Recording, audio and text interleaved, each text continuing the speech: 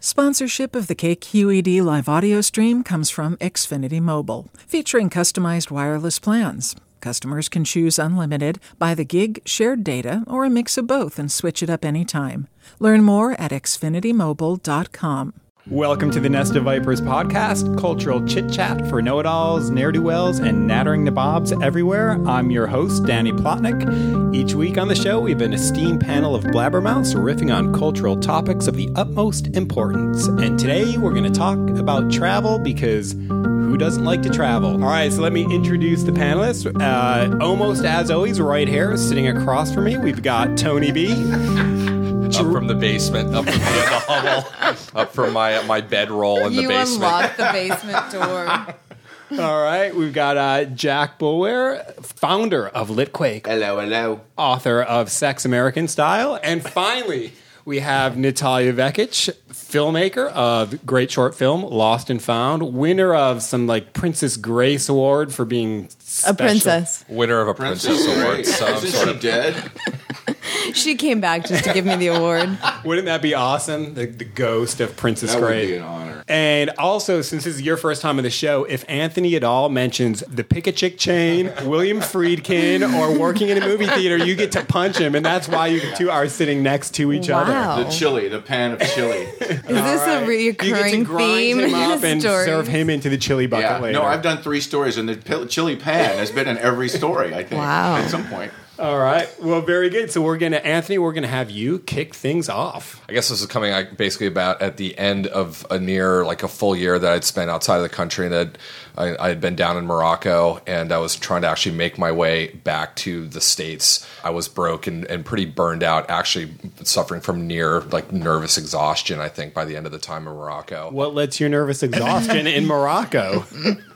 Was it the powdery hash or the actual chunk of hash? Qu'est-ce que tu cherches, mon ami? Sheet, chocolat, hashish. Hey, Captain America, the American Express. Qu'est-ce que tu cherches? What do you want? Hey, Mr. America, what do you like, huh? Shit, chocolat, hashish. Is that in the guidebook? Anyway, I basically was so broke and had no real way to get home other than start making my way out of the country by bus. I took the train back up, to North Morocco, and then at which point, crossed over, and I got on a bus in Spain. And it was going to take me back to Paris, and it turned out to be this kind of Wait a second, you got out of Morocco. Well, That was easy. Well, relatively easy compared to the 50. It was like a 50-hour bus ride that basically was like a local bus that went from southern Spain and made every stop. We'll be stopping every kilometer for the next 5 days. What kind of bus is this? I mean, this isn't Paint the picture for it. Yeah, give us a little Well, more. it was definitely a Greyhound-style coach, but the thing was the fact that it was stopping in every little village between southern Spain and Paris, including, unbeknownst to me when I bought my ticket at the time, a detour to Portugal. So we basically, It's like flying Southwest, except driving Southwest. to go north, we started off going west, and I was like, oh my God, and all of a sudden I realized how long this bus is actually going to take. In Portugal, we wound up collecting some Portuguese farmers along the way. Some Africans wound up getting on the bus at some point, and there were empty seats. And these Portuguese people were basically sitting in the back of the bus, and they wouldn't allow the Africans to sit down. And it turned into this huge kind of racial, outbreak, with fights and Which violence. side were you on? I was on the side of trying to avoid getting hit. This racial incident broke out on the bus where this woman wouldn't allow this African man to sit next to her. And all the people she was with were these kind of mid-50s, really kind of stocky Portuguese farmer types. It came to blows, in basically fisticuffs, and people were kind of punching each other and screaming at each other in French and Portuguese and Spanish. And this whole thing broke out in the back of the bus. The bus was moving. This broke out while the bus was moving. The driver didn't want to get involved. The driver didn't know what to do. I mean, he's got 300 stops to make. For basically the better part of 24 hours, we were riding on the bus with this It sounds like Escape from New York or something like.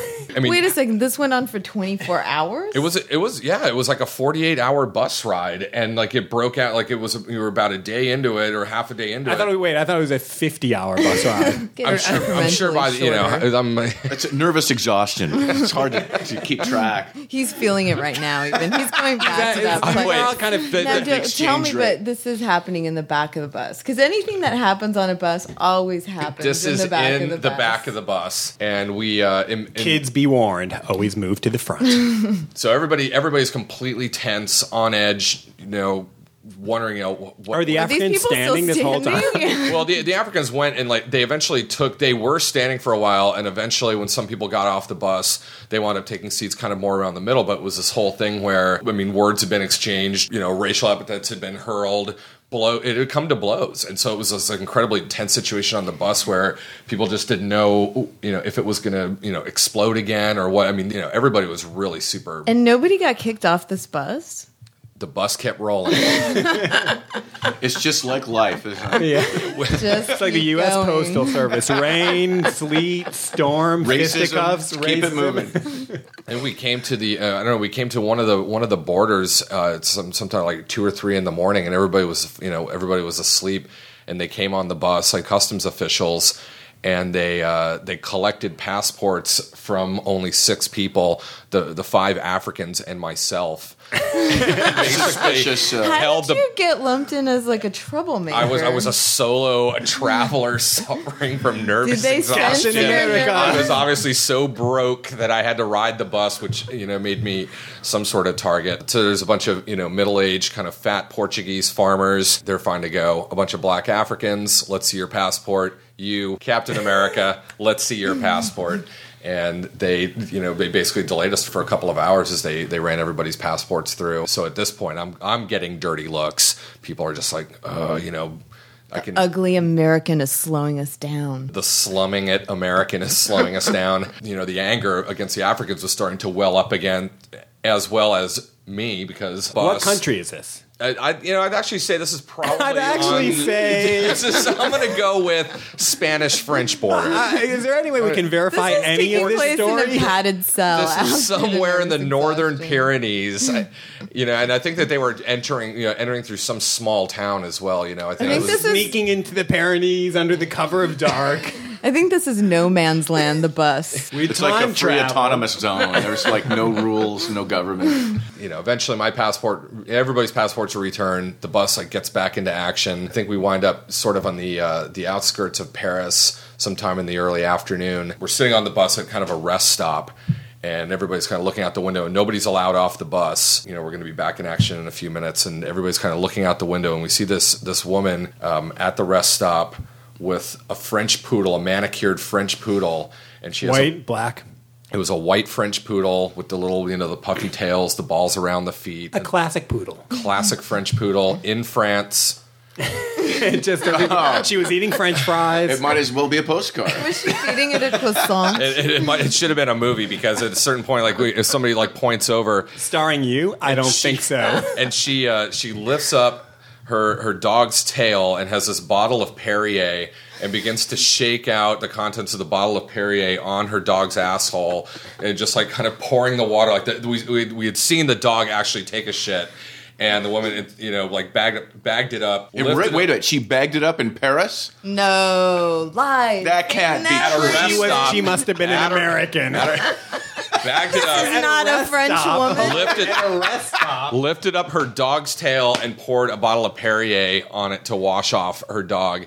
And at that point, the Africans, the Portuguese, the Spanish, the Americans, everybody on the bus completely joined together in universal laughter. Nothing like in a Perrier cathartic- asshole washing to bring Right. It's like children a of the canine universe Everyone together. together. It's like a canine cathartic bidet. universal laughter over this French woman You could all now douching hate her the dog's French. ass. And, that was... It's great how you can come together over stuff like that, I think we all learned a little something that day. Wow. I mean, was the whole bus just kind of hooting out the window? Did she hear you or see you in a guys? parade? No, it was one of those the windows were sealed. Seal? Well, and then it was one of those too where they were showing us videos. You know how you get on those Greyhound videos, and then they were showing us dubbed movies at ear-shattering volumes, and there was no way that you could, turn off the sound, and there was no way you could avoid looking. It was basically I don't know. It was the most hellish bus ride I've ever been on, and But boy, what an end! At that point, I mean, these people who were mortal racial enemies and who would come to blows on the bus were completely cracking up, belly laughing, backs. Everybody was, they just roaring with laughter, joined is a together. Traditional Hollywood ending. Everything really came back together. Ties again. it up in a bow. Yeah, Yeah, really does. it really. It's like an ad for Perrier. So clean you can wash your dog's asshole. And it unites everyone. Everyone can get behind a nice, refreshing bottle of Perrier water.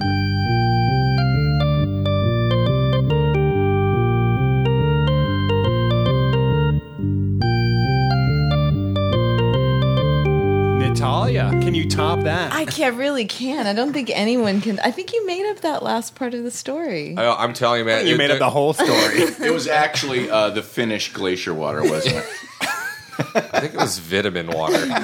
Well, mine starts in the armpit of California, Modesto, California, where I grew up. I'm 16 years old. You're 16 now. No, I'm 105 now. I was 16 back then. And I go to the Reggae Sunsplash at the Berkeley Greek Theater.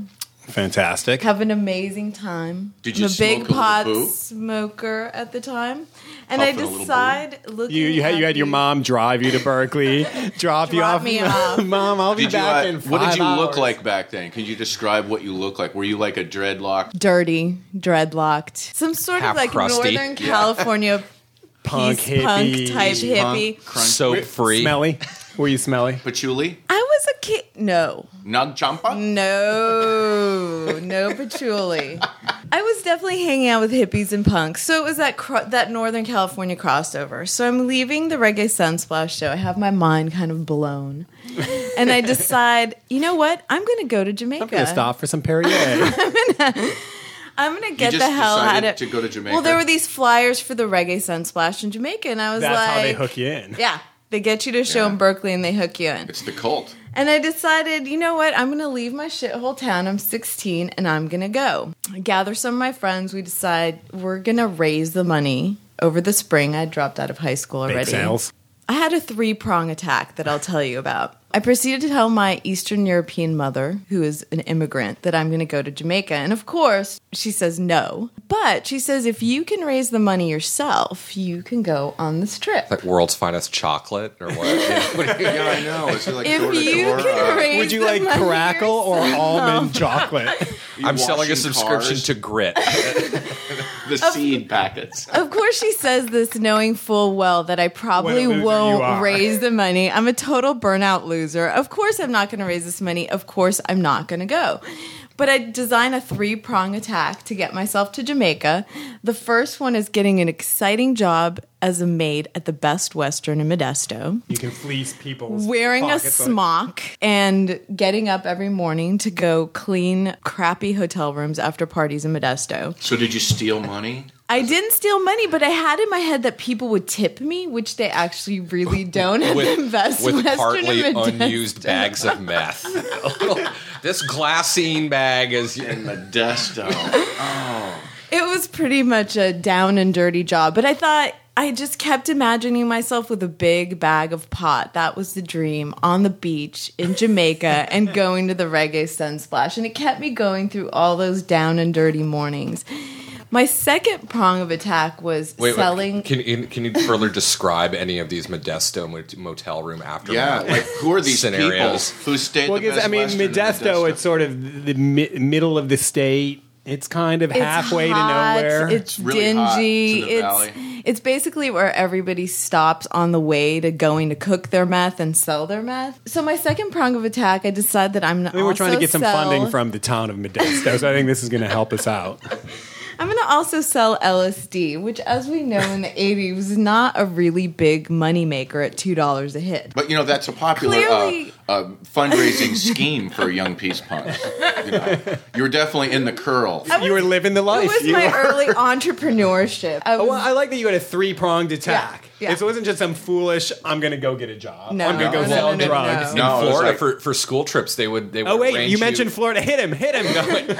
They would actually. They would make you do inventory for like department stores during the summer, like to raise money for school trips. That was like. Wait, who would make who do inventory? What, you're just schools- walking down the street? Schools would someone from arrange for their Macy's grabs students you? to do inventory at department stores like Montgomery Wards. You know, you'd have to go and do like inventory the entire. But did they make Ass. them sell LSD to try to raise money? Isn't it a lot easier just to go sell acid rather than isn't count it? like And stacks more of fun? shirts? Like, why would they have?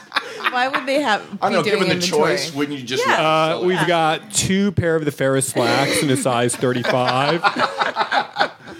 well these done, are Anthony. powder- Here's $1. My third prong part of the attack was that Were you a good acid salesman? No, because I was doing most of the acid, and everybody I was trying to sell to were Never my friends. touch your and they were own always stash. needling me for lower. Oh, yeah, talking you down. It's like talking being me an down. alcoholic bartender, isn't it? Yeah, or a heroin addict trying to be a dealer.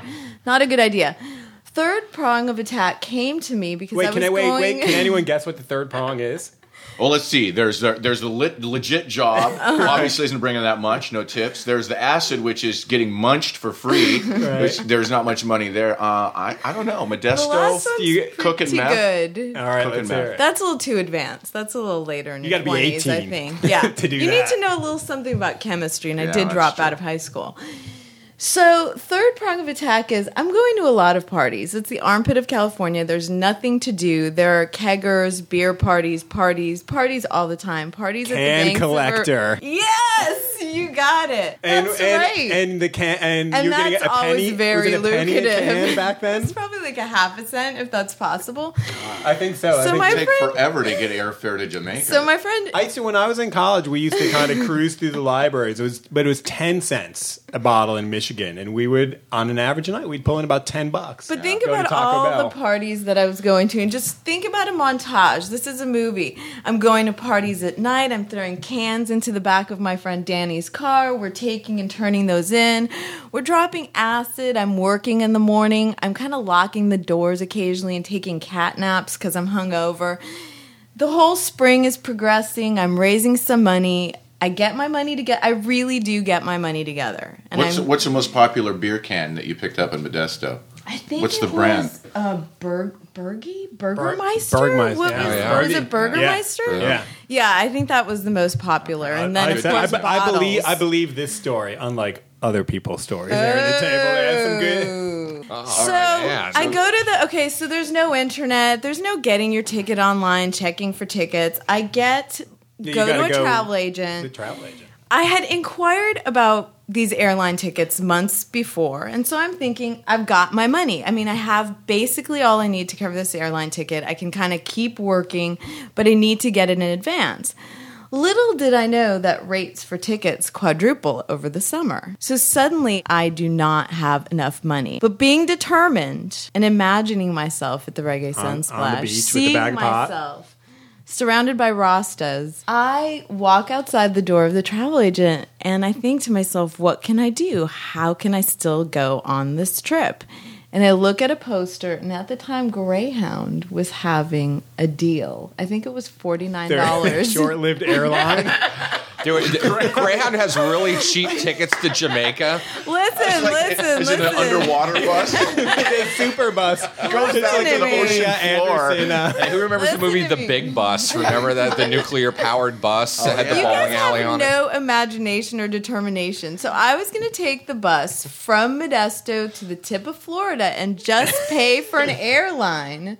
I think you To get to hit her if Jamaica. she mentions Florida as well. No way, because I'm only going to mention it as a All right. detour. So basically, my big plan, and I was supposed to do this trip with 3 people, all of who bagged out on me. Someone ended up going, but they ended up taking an airline ticket all the way. So now I was 16, and I was taking the bus by myself all the way from Modesto to the tip of Florida, and then going to take an airplane to Jamaica. My mom, thank God she's an immigrant and doesn't know anything.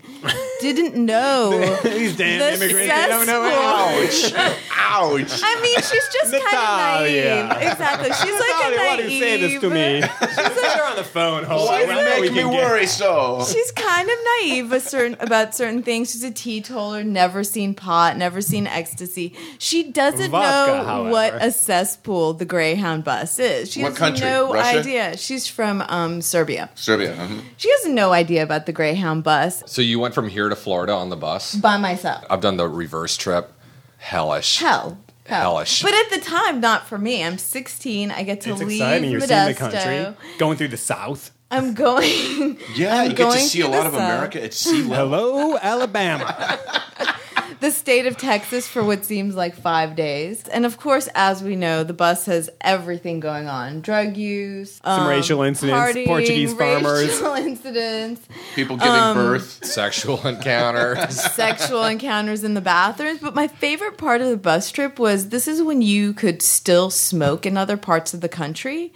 And Well, right the whole before, country, right? no, not in California. You would get on the bus in California and no one could smoke. As soon as you cross into Nevada, No, you crossed into Arizona, and the minute you got to the border, every freak on the bus would move to the back of the bus, get their cigarettes out, get their lighters up, and just wait. And the minute that the bus driver announced, You are "We're now now in free to smoke." Arizona," everybody would light up their cigarette and just have like a massive smoking And it was party. like, what, the last 5 rows or something? Totally, There was, like, everybody that in the really back is of the a bus. was there a line. smoking section? Yeah, was there a smoking section? in the Yeah, it bus? was the Yeah, back. that's It what was it the was. everything They didn't happens curtain on it the off. back That'd of the be great. bus. So I finally get to Florida. One of my friends is meeting me. I've taken this bus ride all by myself, and I finally get to Jamaica, and it's almost like my dream instantly comes true because I get to this place. I'm still by myself because people are Welcome coming to Jamaica. later. Here's a bag of pot. I'm telling you, that's what happens. Practically at the airport. I get to the place I'm staying, and we'll call him Robbie, the pool boy. Like, pretty much. You're going to call Robbie. Oh, man. He's going to This story is really going in a different direction now. the pool There's boy. a pool boy involved. God, I'm getting like here in Night of the Iguana. Is that a bad thing to say? He People is a who- young boy. He's like 16 years old. I can call him a boy. He's my age. Robbie, the first thing he does is offer me a bag of pot. And I think I am home. I basically decide that I'm going to roll my usual California pinner. And he's like, no. And then he proceeds to roll a joint the size of my head. And pretty much for all... yeah. Cheech and Chong That's size. pretty big, isn't it? So the Reggae Sunsplash is happening, and there's a build-up. It's like a 4-day event. I don't know if any of you have gone. Can't say Anybody? that. Anybody? Reggae not- Sunsplash? That would be 16? no. I've been to one in California. All right, you admit that. That's good. I'll admit it. Yeah. As the days progress, things are winding up because the bigger acts are on Saturday night. The acts that Such you came, as? I don't remember that. Though. Nobody remembers.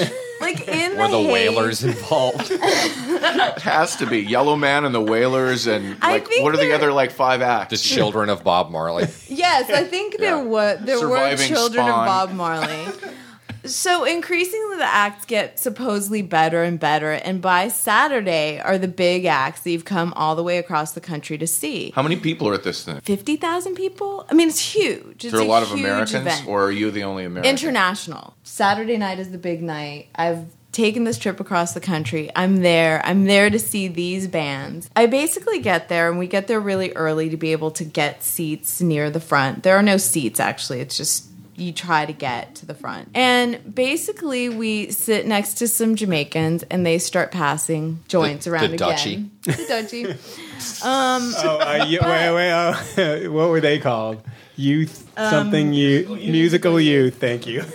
They start serving up something that they've made themselves, which is this Jamaican rum. And I'm thinking to myself, is this a good idea to start drinking? Are you really thinking that? You're like, no, homemade hey, hand it stuff? over. I think Robbie, at the some pool point boy. I had- Visions of Robbie. At which point the acid dealer has a moral Is it quandary. bad to say? The crunchy drink some acid rum? dealer girl from California suddenly is at a Baked out of her mind. But I did have that moment, like, should I be drinking this homemade rum? What's in it? Like, what's going to happen? And Why does that work? Aren't you worried about what their stink bud is? No, because I've already tasted all of it all week. But homemade rum, who knows what's going on? I make everybody else drink it first, and that okays it for me. They seem to be standing. It's all good. It's called tolerance. At which point, a Peter Tosh with angel wings appeared on her left shoulder. Don't do it. Don't drink the rum. Basically, within probably a half an hour, something happened the way it usually does when you're drinking too much and smoking too much pot, where time collapses in on itself and the aperture shuts down. But it didn't shut down really slowly. It shut down really quickly. Suddenly, everything went dark. Were you dollying backwards while zooming in? No, I think I was just stopping down really Did you quickly. miss Peter Tosh? So you drank the rum, I drank the rum. and there was something in it. I drank lots of rum, and there was something See, I think in you're it. only questioning that decision after the probably in fact. retrospect. I probably just took the bottle and drank it. And you have to. It would be rude not to drink it, right? Absolutely. Whenever I'm in those situations, I Isn't say to there a myself, drug it would be etiquette? rude of me to turn Is- down. I can't have Robbie the pool boy mad at me. Isn't there a drug etiquette? You I didn't have want the to Moroccans. smoke I didn't it. want the Moroccans getting mad at me at a certain point. I when said, in Rome, I said it's easier to just say yes. Basically, what I felt afterwards is this pounding in my skull and this intense heat in my body and sweat. And there was no noise around me. And obviously go to concert with 50,000 people around you. With that you big feel humping bass. And I looked up slowly, or maybe I should say that I lifted my head slowly and looked around, and it was bright sunlight. And there was no one around me. I was on a piece of cardboard floating in a sea of mud because I had passed out the night before. Well, I was going to say, I think it wasn't just like maybe 3 days later, the It festival. it had rained. Were you still in Jamaica? I was still No, Okay. this is actually my head. Like drifted that's a positive. to Dominican Republic or something. And one of the Mariel boat lift vessels picked Natalia up in the water, at which point she was repatriated to the state of Florida and got enrolled in my high school. And worked at the Natalia and movie I theater. have been friends ever since. And she took inventory at the Macy's that afternoon. I selling think the hits of Ferris LSD. Flax powder blue. I've got 5. So you're I in a had- field of mud by yourself on a little piece They of were cardboard. floating on a sea of mud on a piece of cardboard. I had passed out before any of the big acts had happened. Oh, the only people walking around were the people who were taking down their stalls. And my friend had gone to get some juice. And people all night had tried to wake me up, but I was not to be awoken. I had missed the entire night, missed the entire show that I came miles and miles to see. So your friends just basically said, let's just leave her there. No. They were there. They just had they were there. spent the night there with me. The shows end at 4 or 5 in the morning, and they had gone to get some food. They were probably finally done trying to wake me up. And I have to tell you that since that time in Jamaica, I really don't smoke pot anymore. Maybe I shouldn't drink any Maybe you shouldn't rum drink the anymore. rum. Yeah, I But I also think don't it's smoke like pot. the extensive quantities probably either. You know? I have traveled since. I've made a lot of stupid travel decisions, but I don't smoke pot anymore. And Well, that's my it's a moral story. Great for the youth of America. Yeah. Get it? Hear that? Yeah. No, I think every crusty punk on Telegraph Avenue in Berkeley should hear this story. You know? Scared straight with Natalia Beckett. Listen, kids. I But live also, to tell. it's a story about pulling yourself up by your bootstraps, isn't it? Well, it's a Determination, beautiful getting American yourself somewhere. entrepreneurial It spirit. is America. It's an immigrant story in a way, you know.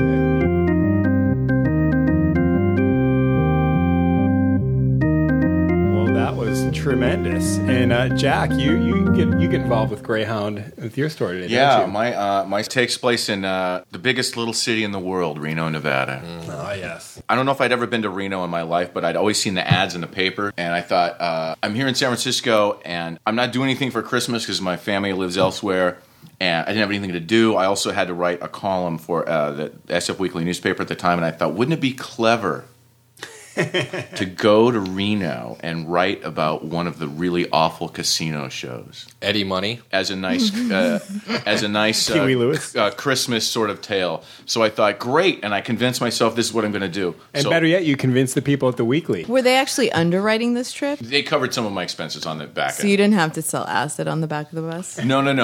I went to the Transbay Terminal in downtown San Francisco. I bought a ticket on the Mike Lee Was it the, casino bus. But the Mike Lee party bus is really and essentially a van that's like, it books out of Chinatown. And so I get on this bus, this little van, and we start cruising to Reno on the day before Christmas Eve, the 23rd. And there's tinsel hanging on the railings. There's about 6 people on the bus, all How loners. large is the bus? Oh, it probably seats 20 people. A lot of loners going to Reno for Christmas. Gamblers. It's not a big family destination, I think, at that point. They're playing a Michael J. Fox movie on the video. And That's heartwarming. yeah, this is how it begins. Okay, so we get to the casino and they give you a little free chips, when you get You there. get your $10 Exactly. worth of So the voucher. gamblers all file out and just splay out into the casino and disappear, and I never see them again. So I go to get a hotel room, very inexpensively priced hotel room in downtown Reno. The 7-Eleven. It was pretty bad. Open 24 hours. There was a mattress. I remember a mattress. And I opened the paper and I go, okay, what am I going to see? What am I going to review here? You didn't even know? No, that was part of it. I purposefully just thought I'll figure it out there. I see Dick Clark's Rockin' Christmas Eve at Tahoe, and I think Wow. Talk about that's suicide gonna on be Christmas. the stupidest thing I could possibly see. I'm going to go. So I asked somebody in a hotel, like, how do I get to Tahoe from Reno? As everyone knows in California, it's on the opposite end of the lake. So they said, oh, you just take this bus. So I'm on this bus to Tahoe, and everybody's got their Christmas packages. Everyone's in good cheer. It's pretty exciting. Bus drivers dressed as Santa Claus. He could have been in his mind, but it starts to snow. So we're going on, and they stop and put on chains, and it starts to snow. And it continues to snow. And I find out later, much later, worst snowstorm in 40 years. And it's fucking deep outside. So and the Reno bus- to Tahoe trip is 45 minutes. yeah, right? it's really short. quick. It's like 20 jaunt. miles or something, So we stop on a mountain pass, and the bus can't go any further. Donner Christmas party. It was about people got so angry and fed up. We were on the ridge for 7 hours, and people were like, "Fuck this, man!" And they get out of the bus and they start walking to Tahoe down the slushy highway, and there's no snowplow, and people are like talking on their cell phones. Guys behind me are talking about a golf course in Arizona. I mean, it's just hell. So finally, they clear the road. We get to Tahoe. It's past midnight. Dick Clark is in bed. The show's over. I have like 3 Heinekens and a steak. And I just call my family. I look out the hotel room and I go, "This is the worst fucking Christmas I've ever had in my life." And it seems And you so can- clever when when you started off. Well, so I thought I've got to redeem myself. So I take the next bus back. The road's magically cleared by this time. I get to Reno like that. I go back to my hotel room. I open the same newspaper and I think, here's a show I can this review. newspaper really worked for me last time. I know, or whatever. One of those little entertainment things. And it was a Blues Brothers tribute act called Rubber Biscuit appearing at the El Dorado Casino. And I think, that's it. That's what I'm going to go do. So I go. That's going to make everything better. This is The tribute to the. It's like the Crystal Ship tribute. Yeah. The tribute to It's the actually- tribute. It's a tribute of a blues band. So Yeah. I wonder if there's going to be a tribute to Rubber Biscuit someday. Yeah. Like the classics of Rubber Biscuit. So anyway, I go to the El Dorado. There's like a little showroom there, and they come out. They're like, "Yay, the Blues Brothers, Rubber Biscuit," and the band's like playing da da da da da da da da. That's all on tape, of course. There's no live band. There's no band. And there's 2 guys in like black suits and in white shirts, dancing little cocaine shimmy dance of Belushi and Aykroyd. And I know it's a tribute Cocaine act. shimmy dance. Belushi's still alive and Aykroyd's skinny, so this is the earlier part of the Blues Brothers' career, right? And there's about 15 Better than the later part when one of them's dead and one of them's fat. Right. An electrified corpse up on And stage. it was a different kind of shimmy dance. It was, and I was kind of taken with this because it was pretty pathetic. I mean, they're coming out, and there's 15 people in the audience, and they're like elderly couples. Who's there on New Year's Eve or Christmas Eve in a casino watching the blues? I don't think these people even knew what the Blues Brothers was. They were just kind of there, And so the band does their thing, and they do all these really stupid jokes, they say, ladies and gentlemen, a quick impression of John McEnroe on his wedding night. And the Aykroyd character goes down on his knees and says, it was in! Just jokes like that. It was like, bada bing, bada So they, Now, so are they you work in feeling- their own fresh brand of comedy into the. Oh, that's Now, are you at all feeling that twinge of profound sadness for yourself or them watching Or this humanity? unfold? Listen, it gets even sadder. Nah, right now he's having a good time. So they do their thing, and I'm thinking, okay, this is what I'm going to do. This is a story. I'm going to write about the frickin' Rubber Biscuit band, So they finish the show, the curtain closes, and it snags on a stage monitor. Jack's kind of Just doing sort of classic. jazz hands throughout the whole Classic. story here, by the way. The curtain snags and just hangs there snagged, like, yay, show's over. So I go up and talk to them, and they're like, all excited, This is the first Press. time they've ever been interviewed, I'm sure, And so I talked to the guy named Brian, who's the Ersatz Belushi character. And he's like, great, Elwood can't, he's really sick. He actually threw up into his hand after he walked off stage. So Not unlike the audience. He won't be hanging out with the rest of us tonight. I went, okay, fine. So we sit and talk, and he You tells say me, you're from San Francisco. he tells me about this incredible network of tribute bands throughout the casino world. Like they know It's like all an the other underground, subterranean world. Yeah, it's like a world you and I never go to, And All they're the like, casinos are connected with underground tunnels. They're never allowed to see the light of they're day. just tribute bands keep popping up like whack-a-mole, and they say the Corvette conventions are really good to play because everyone gets really drunk, gets really into the show. I'm like, oh, What about the proctology conventions? oh man. So he says, well, look, what are you doing tomorrow? And I said, nothing. He goes, call me up. I'll get the Jeep and I'll give you a tour. Is this Christmas Day? I'll get the Jeep. Are you getting Christmas Eve? So wait, but you're getting the tour on Christmas Day? On Christmas Day, Ersatz Belushi picks me up in the Jeep. He too has no family. Or friends? I know. Not surprisingly, the And we- Ersatz Belushi has nothing to do on Christmas. So we drive around. Is he dressed in costume when he picks you up? Not on the following day. No, he's just like just a Joe Schmo. So I we like drive it as around. a Jeep. I don't know why. That's just We nice. drive around Reno. See, I believe this story gives it the Jeep touch. We drive around Reno, and it's like slushy and dirty. It's like that dirty, slushy color everywhere, and it's like empty. It's the most depressing. Are you town you've ever in Reno seen. or Tahoe? What's that? Are you in Reno or We are Tahoe? in Reno, biggest Oh, city in Reno. the world. So we go to a couple of casinos that he thinks are really interesting. There's a Sammy Davis Jr. wall of memorabilia. There's I think Natalia just threw up into her hand. There's a World War II memorabilia museum with like old bomber clothing from World War II and a couple of old vets having cocktails. We go to like They're part of the Are display. you drunk at this point, or how are you? What's your How internal? are you maintaining? He only had 3 Heinekens and a steak. the night before. And so now I'm completely, when I get in a situation like this, I'm just a walking microphone. I'm on record. I can't believe it. I'm not judging any of it just yet. Do you feel?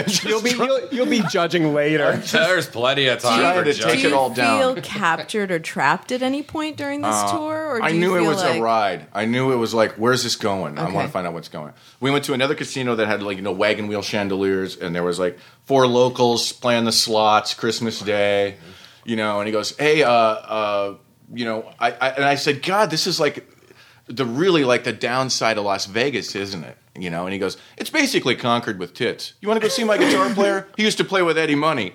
All I went, yeah, okay. So we take the Jeep, we roar out of Reno, and we go out in the middle of nowhere, like this field that's like snow and fence posts. And it's one of those places where you think, when the spring thaw comes, they're going to find a couple of bodies here. It's like that creepy sort of landscape. So we eventually get to a trailer court. We pull into the trailer court in the Jeep. A trailer court. Of course, a couple of dogs just go ballistic at us. And the guy opens the trailer. Shut up! And, hey, come on in, man. And so we go in, and there's like a guitar player. Don't you love when life is just a stereotype? It's like that, weird. you know? It's weird. So the guy's wife is named Lois, I remember, and she's had a cup of soup and a cigarette on Christmas Day. Classy. She was a casino waitress. She's And he had one of hungover. them electronic bracelets from the jail, giving him a leave on Christmas Day. The trailer was this total mess. He took him out back to the utility shed. Dick Clark.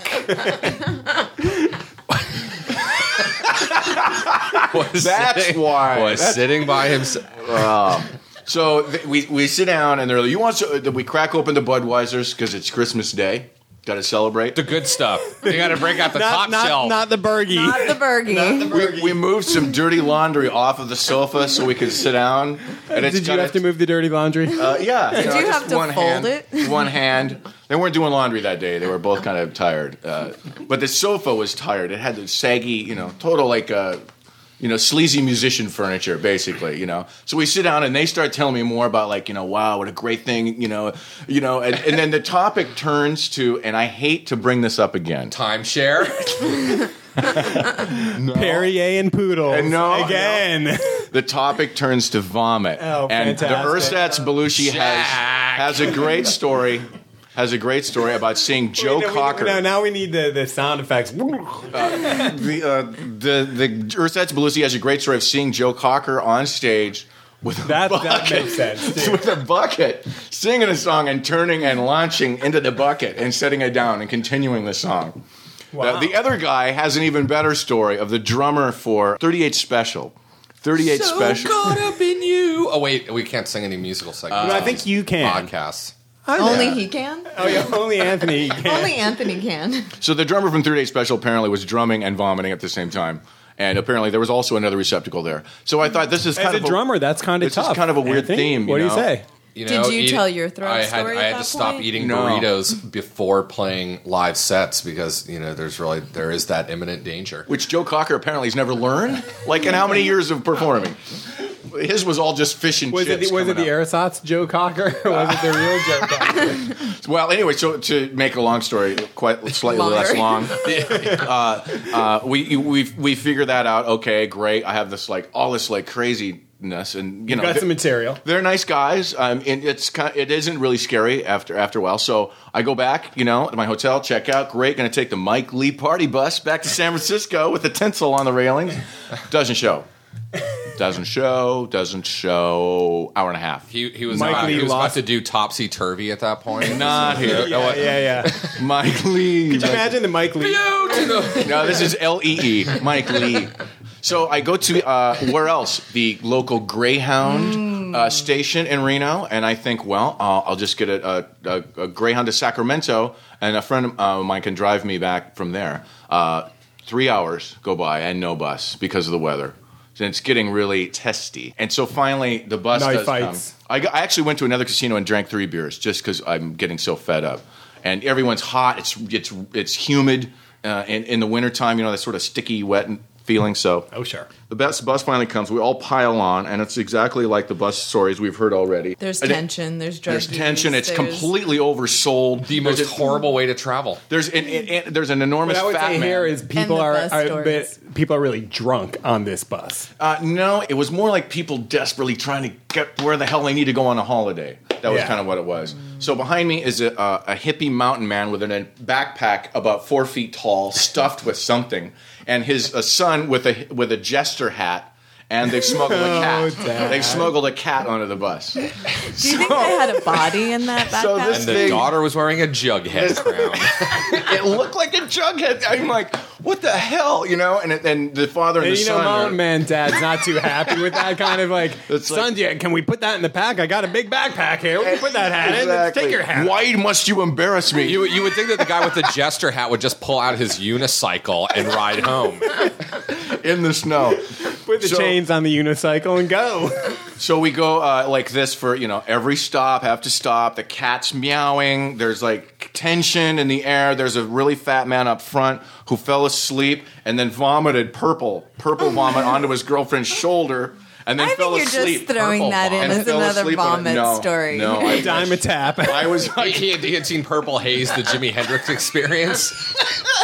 as I was thinking this Followed by is it like an the all Prince. vomit weekend? Because it's like what's with all the vomit in Reno? You guys need some better food. So I finally get to Sacramento and it's like hellish because of the bus station. And there's I go to a payphone to call my friend and she's on her way, but I have to sit there for a while longer. And there's a bald tattooed dude that gets on the phone next to me, and his phone message was such a heartwarming little respite of holiday spirit in the middle of all this that I wanted to read the whole thing that I remember remember it at the time. Prepared remarks on Nest of Vipers. Yeah, because I couldn't remember it all, and I think it's worth mentioning his entirety of his phone conversation. You don't want to misquote this one. Yeah. Well, fuck you then. I'm trying to keep out of prison, and I don't need this shit. I swear to God, when I see you, I'll take you out. I will take your head and fucking bash it in. And then he hangs up. And a good Christmas cheer to all. The phone rings back, and he picks it up and goes, fuck you, and hangs up. And then he turns to me and says, Pac Belkin, kiss my fucking ass. I'm like, you don't want to engage somebody like that. You're like, dude, I've had a long weekend already, man. I don't need any more. I want there to be Christmas music kind of in the back, jingling along as this is going on. Well, he gets some more change, and he puts a phone, he calls the number again, I guess the same number that he was talking to, and it answers, and he goes, I'm sorry, baby. And I was like, oh, what a Christmas story it is after all. Then I got to ride back to San Francisco. Exhausted. Mental, what did you say? Mental exhaustion? Mental nervous exhaustion. Nervous exhaustion.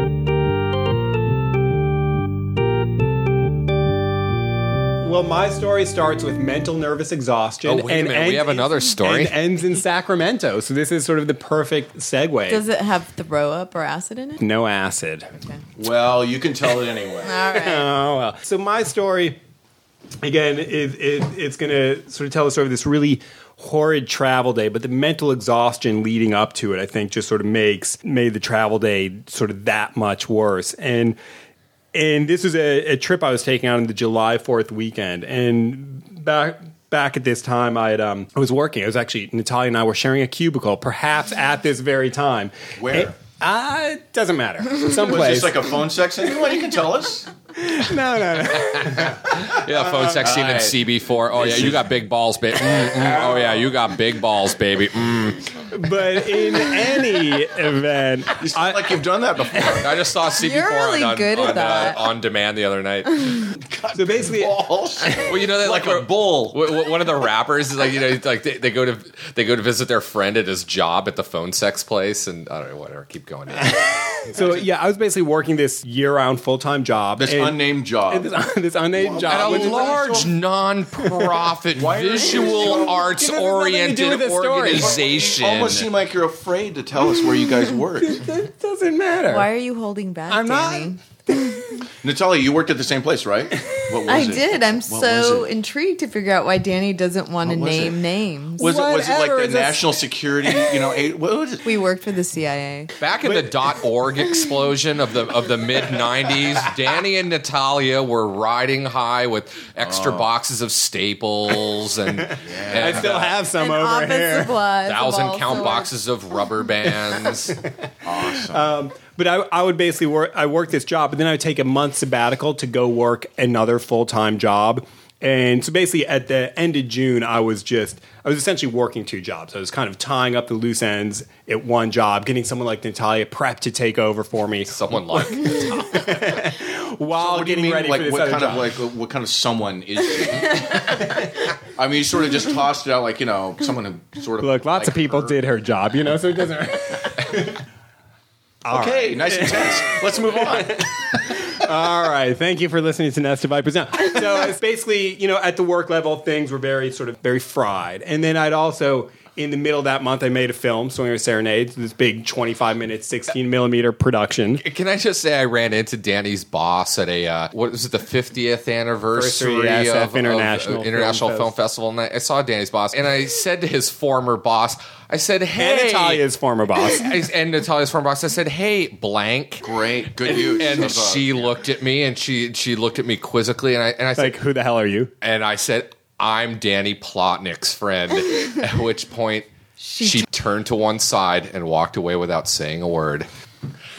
Anyway, this did you have a story you were going to tell us? All right, forget the It's the backstory. danger of going last. We're going to be in full derailer mode, Danny. As payback. You If set nothing yourself else. up in a bad way. Okay, forget the backstory. I'm just going to say I was fried. Work, home life, artistic life. I was fried. And a friend calls me and says, "Do you want to go camping on the Yuba River?"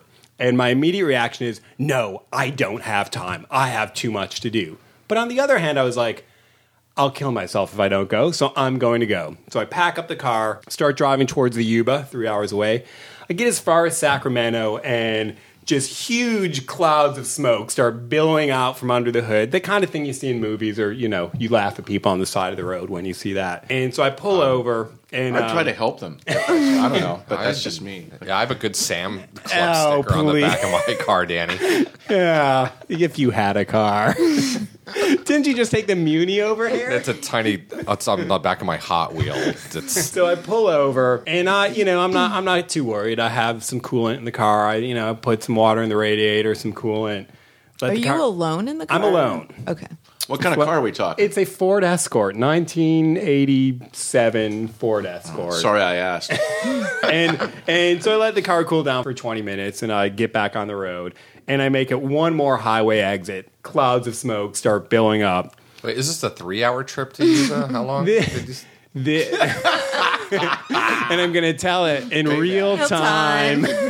So I pull off at the next exit, and there happens to be a big truck stop there. And so I kind of pull the Ford Escort onto the, blocks of the truck stop with the 18-wheelers. And the guy just kind of looks at my car and he's like, we only service trucks here. Pretty much just sort of laughing at my car. And I'm like, look, man, you got to help me out. I mean, a truck, a car, what's the difference? He's like, well, there's a difference, And I'm like, come on, how hard can it be? And so get it right, city boy. And so he agrees to take a look at the car, and so I kind of wait around for an hour, and he fixes it, or he thinks he fixed it. And so it's all done. There's just a tube going to the radiator, had burned a hole in it, and he's like, get in the car, we'll take a test drive around the perimeter, and just to make sure everything's working good. We take a test drive around the perimeter, smoke starts billowing out. He's like, look, and this point is maybe 3 o'clock on a Saturday, it's July 4th weekend. He's like, look, here's my suggestion to you. Take a cab to the airport, go rent a car, go meet your friends up at the river. Come back on Monday and we'll deal with it then. And at that point, sort of all the exhaustion, the whole prospect of being on a trip that I don't have time to take, all of a sudden is going to extend even farther. And I just look at him and I say, I can't be here Monday. He's like, I really don't know what to tell you. He's like, because I can't fix this car in the next hour. And I think he had determined I'd blown a head gasket, so I was leaking oil and coolant. And I'm like, okay, so let me get this straight. If I'm leaking oil and I'm leaking coolant and I'm at a truck stop, I could buy a case of oil, I could buy a case of coolant and a case of water. And could I drive this back to San Francisco, and every time the car sort of blows its fluids out, could I just refill them? And he's like, well, I guess you could try to do that. And I'm like, all right, that's what I'm going to do. And he's like, but I would recommend waiting till the sun goes down and it's not so hot, because it's, 100 degrees out. And I'm like, all right, I'm going to do that. They couldn't give you like a loaner truck, while they repair it? Well, he was trying to make calls to get his sex offender nephew to shadow you, tail you at night, waiting for the 4:30 a.m. middle of the 80 breakdown. Do you really think that's a good idea at this point? Is this just an epiphany that you have? Like, I'm just going to keep guzzling oil and coolant. Or are you just being in this? stubborn for the sake of being stubborn? No, it was one of those, again, it was just, I think, part of being so fried, and I really didn't have time to be taking the Saturday-Sunday trip, and then the notion of having to also be in Sacramento on Monday and not getting home to Tuesday. When I was going down to Southern California on Wednesday, that was just sort of not option. I think you should have decided to hitchhike. Yeah, I thought this was travel stories, hitchhiking. not Maverick stories. I don't know. It sounds like, that weekend would sound very relaxing to a lot of people. So now I'm kind of stuck at this truck stop, which I think is this really romantic notion. I'll hang out at the truck stop all day. They're very romantic. Filled with romance. I was just pacing the place sort of like a speed addict. I just had to be out of there. Which doesn't look weird at a truck stop. Speed addict. And so at some point, it's the sun is not down. It's 5 o'clock, but I've been sitting there for 3 hours, and I just sort of have to go. And so I start driving, and I realize that I can't really take the car up past 50 miles an hour. So if I go between 45 and 50, everything's okay. Things just start rattling. The temperature gauge starts going nuts at 50 miles an hour. And I will say that if you ever are on a major superhighway with a speed limit of 70 and you're driving 45, it's the most terrifying thing in the world, because no one expects you to be going that slow. And so the entire time, cars are just kind of racing up on me and then having to sort of swerve. This is from out of the Sacramento way. to San Francisco? Yeah. Which is like, if anybody knows, the worst stretch of highway in Northern California. Bumper to bumper. Like, it can be like if it were bumper to bumper, that would have been okay because people would have been moving slow. It would have pushed you along faster. Yeah. But so I have the windows open. I'm trying to listen to the car. And Are you leaking stuff all over the freeway, Yeah. single-handedly ruining the California environment? absolutely. and proud of it. Oh, the Sierra Club's going to be pissed to hear this. This is not looking good. And I make it about 30 miles, and the car starts making its crazy sound. So I sort of pull over. I fill the car back up with oil. I fill it back up with coolant. I go to start the car, and it takes me about 5 minutes to start the car. It's just sort of not turning over. But I'm thinking, I finally get it started. I'm like, all right, 30 miles. It's a 90-mile trip. I'm just going to stop one more time, and I'll make it back, and everything will be okay. I get another 15 miles, and the car starts overheating, doing its thing. I'm like, fuck, now I'm only halfway there. Do you think that at this point maybe you just stop, pull over, start a family? Just kind of stay there? Hello, to Dixon. Sacramento Airport might have been. Well, that's what the guy had suggested. Go get a cab at the airport. What part of you clung so tenaciously to this Ford Escort? I mean, the worst piece of shit car that Let Ford go. has ever made. I've ridden in that car. I had to get home, and So you're making your way back home now. yeah, I've abandoned You've hope given of up. camping. Yeah. There's no relaxing Yeah. weekend ahead for you. You're just going Well, home. I do know that Chris Ephos, our engineer, is having a July 4th party the next day. So I have something to look forward to in life. I remember. And so the car Have only you makes thought of calling AAA? the answer is no. I had not, and that's going to haunt me in a short while. Were you a member of AAA? Yes, I was. Wow. And not only that, How does that work? Where you're a member and something goes wrong and you don't call AAA. All those Well, monthly dues. Well, not only was I a member of AAA, we upgraded to AAA Plus because we had such crappy cars and we drove to LA so much. With AAA Plus, you get 100 miles of free towing. My car broke down 90 miles away from home. And so the pathetic thing was I could have had my car towed home 5 hours previous, but instead I'm making this sort of death drive from Sacramento. Is it because you're just kind of tunnel visioned in and you can't see like anything outside your own like walls of denial? Exactly. I've been there. And so I eventually get the car started again and start driving. And I have done this stretch of I-80 so many times that I sort of have my mental topographic GPS. And I know there's one giant uphill, thing that my car is going to have to deal with. And I realize that Danny had an advanced mental navigational global system in place, but couldn't remember to call AAA Plus. He had it implanted. You know what the implant was? That was the day job that he won't talk about, where he was made a cyborg, a GPS cyborg. Hey, when I got denied my senior citizen entry to the movie theater, I had to ARP on the line so damn fast. movie theater hit him. So anyway, I hit this big upgrade. The car, I have to pull the car over. Did you call anyone No. to get help of No. any sort? SOS? Light a fire? Good question. Pre-cell phone. Logical question. No, I'm the kind of person who just makes things difficult for myself at all times. So the car Doing stalled. a good job. So I eventually pull over one more time, and the car is just dead. It won't start. At which point, hey, maybe I should call AAA. I mean, it's now like 8 o'clock at night. I've been on the road for 8 or 9 hours, and at that point, the tow truck comes and gets me, and it's like a flatbed truck. It's like a car carrier. It's the largest truck I'd ever seen, and there's already sort of like a monster truck on it. And the guy's like, well, with this other guy stalling, I got to take him home too. And Wait a minute. So they towed your car and the monster truck on the flatbed? Yeah. Was So it did- the guy from the automotive place later? Need a lift? Did It was you his did you have brother. to share the cab with the monster truck's driver? Yeah.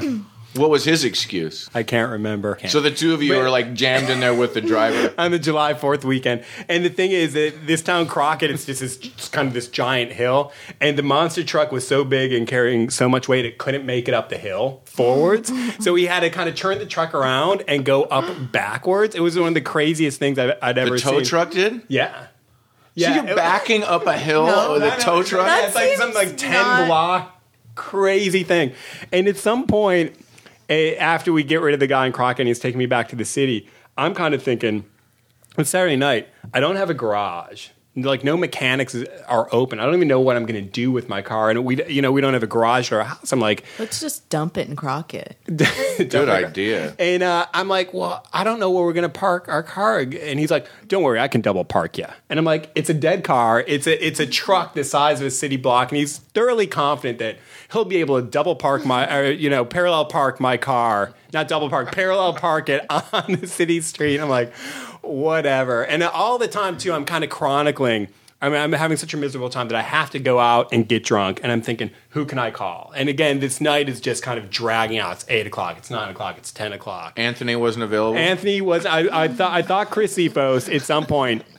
We ended up getting back to the city at 11:30. And miraculously, there was a parking spot in front of my house, in front of the Loneliest Palm. And I run out and I kind of block the spot while he kind of like pulls the truck into Guerrero Street, starts positioning it to do the parallel park of my dead car. And I have to fight off someone for the spot who turns out to be a friend of mine. You know, and in any case, get the car back, parallel parks it, I go out. I get drunk. The car is dead. I ended up donating it to Jews 2 days later. Orthodox Jews get my car 2 days later. And you just found some on the street. I just found some. Can you take this off my hand? You look like a carless Orthodox Jew. You want a car? And then the next day I went to Chris Cephos' July 4th barbecue. And anyway. Have you ever recovered from this? No, apparently I haven't. Is there a lesson to be learned from this story? Yeah, let's go around the table because I think we forget that there's lessons in all of these stories. So let's see, Anthony, what? I thought this was an educational show. It's an education. I will never take a 56-hour bus trip again. I'm jacking up the amount of hours. I will never take a 12-hour round trip car ride between here and Sacramento again. And if I do have car trouble, I will call AAA if I've paid the bill. I will never try to be clever on assignment in Reno. You'll never try to be clever again. I think being clever on Christmas was your downfall, Jack. I think Santa frowned on you. It's a travel show. I thought I'd keep it to Reno. But yeah. What lesson did I learn? That it's pointless to work that hard to... Don't work that hard. You'll only be disappointed. Yeah. That's right. All right. I guess that's set up the life of disappointment. Yeah, you can work hard in Modesto and deal acid, but don't take a big long trip. Yeah, you could have like dropped a tab and laid in a dirt patch and had somebody like hose it down with water while blasting a Bob Marley concert. You could have propped up photographs of Jamaican Palm beaches, white sugary beaches. You guys are right. I'm never leaving the house again or the house. I never leave the house again. If we've learned nothing else, can stay I have you guys indoors. come over and do that kind of art direction for my next trip? My grandmother said to me one time, travel. What do you want to travel? What do you want to go anywhere? I've never been anywhere. Look at me. You like your grandma, too. She's awesome. Lesson learned. I actually had to stop for a minute. I was like, yeah, why travel? Why do I want to go anywhere? Well, I think that's a perfect way to end it. Well, thank you all for being here.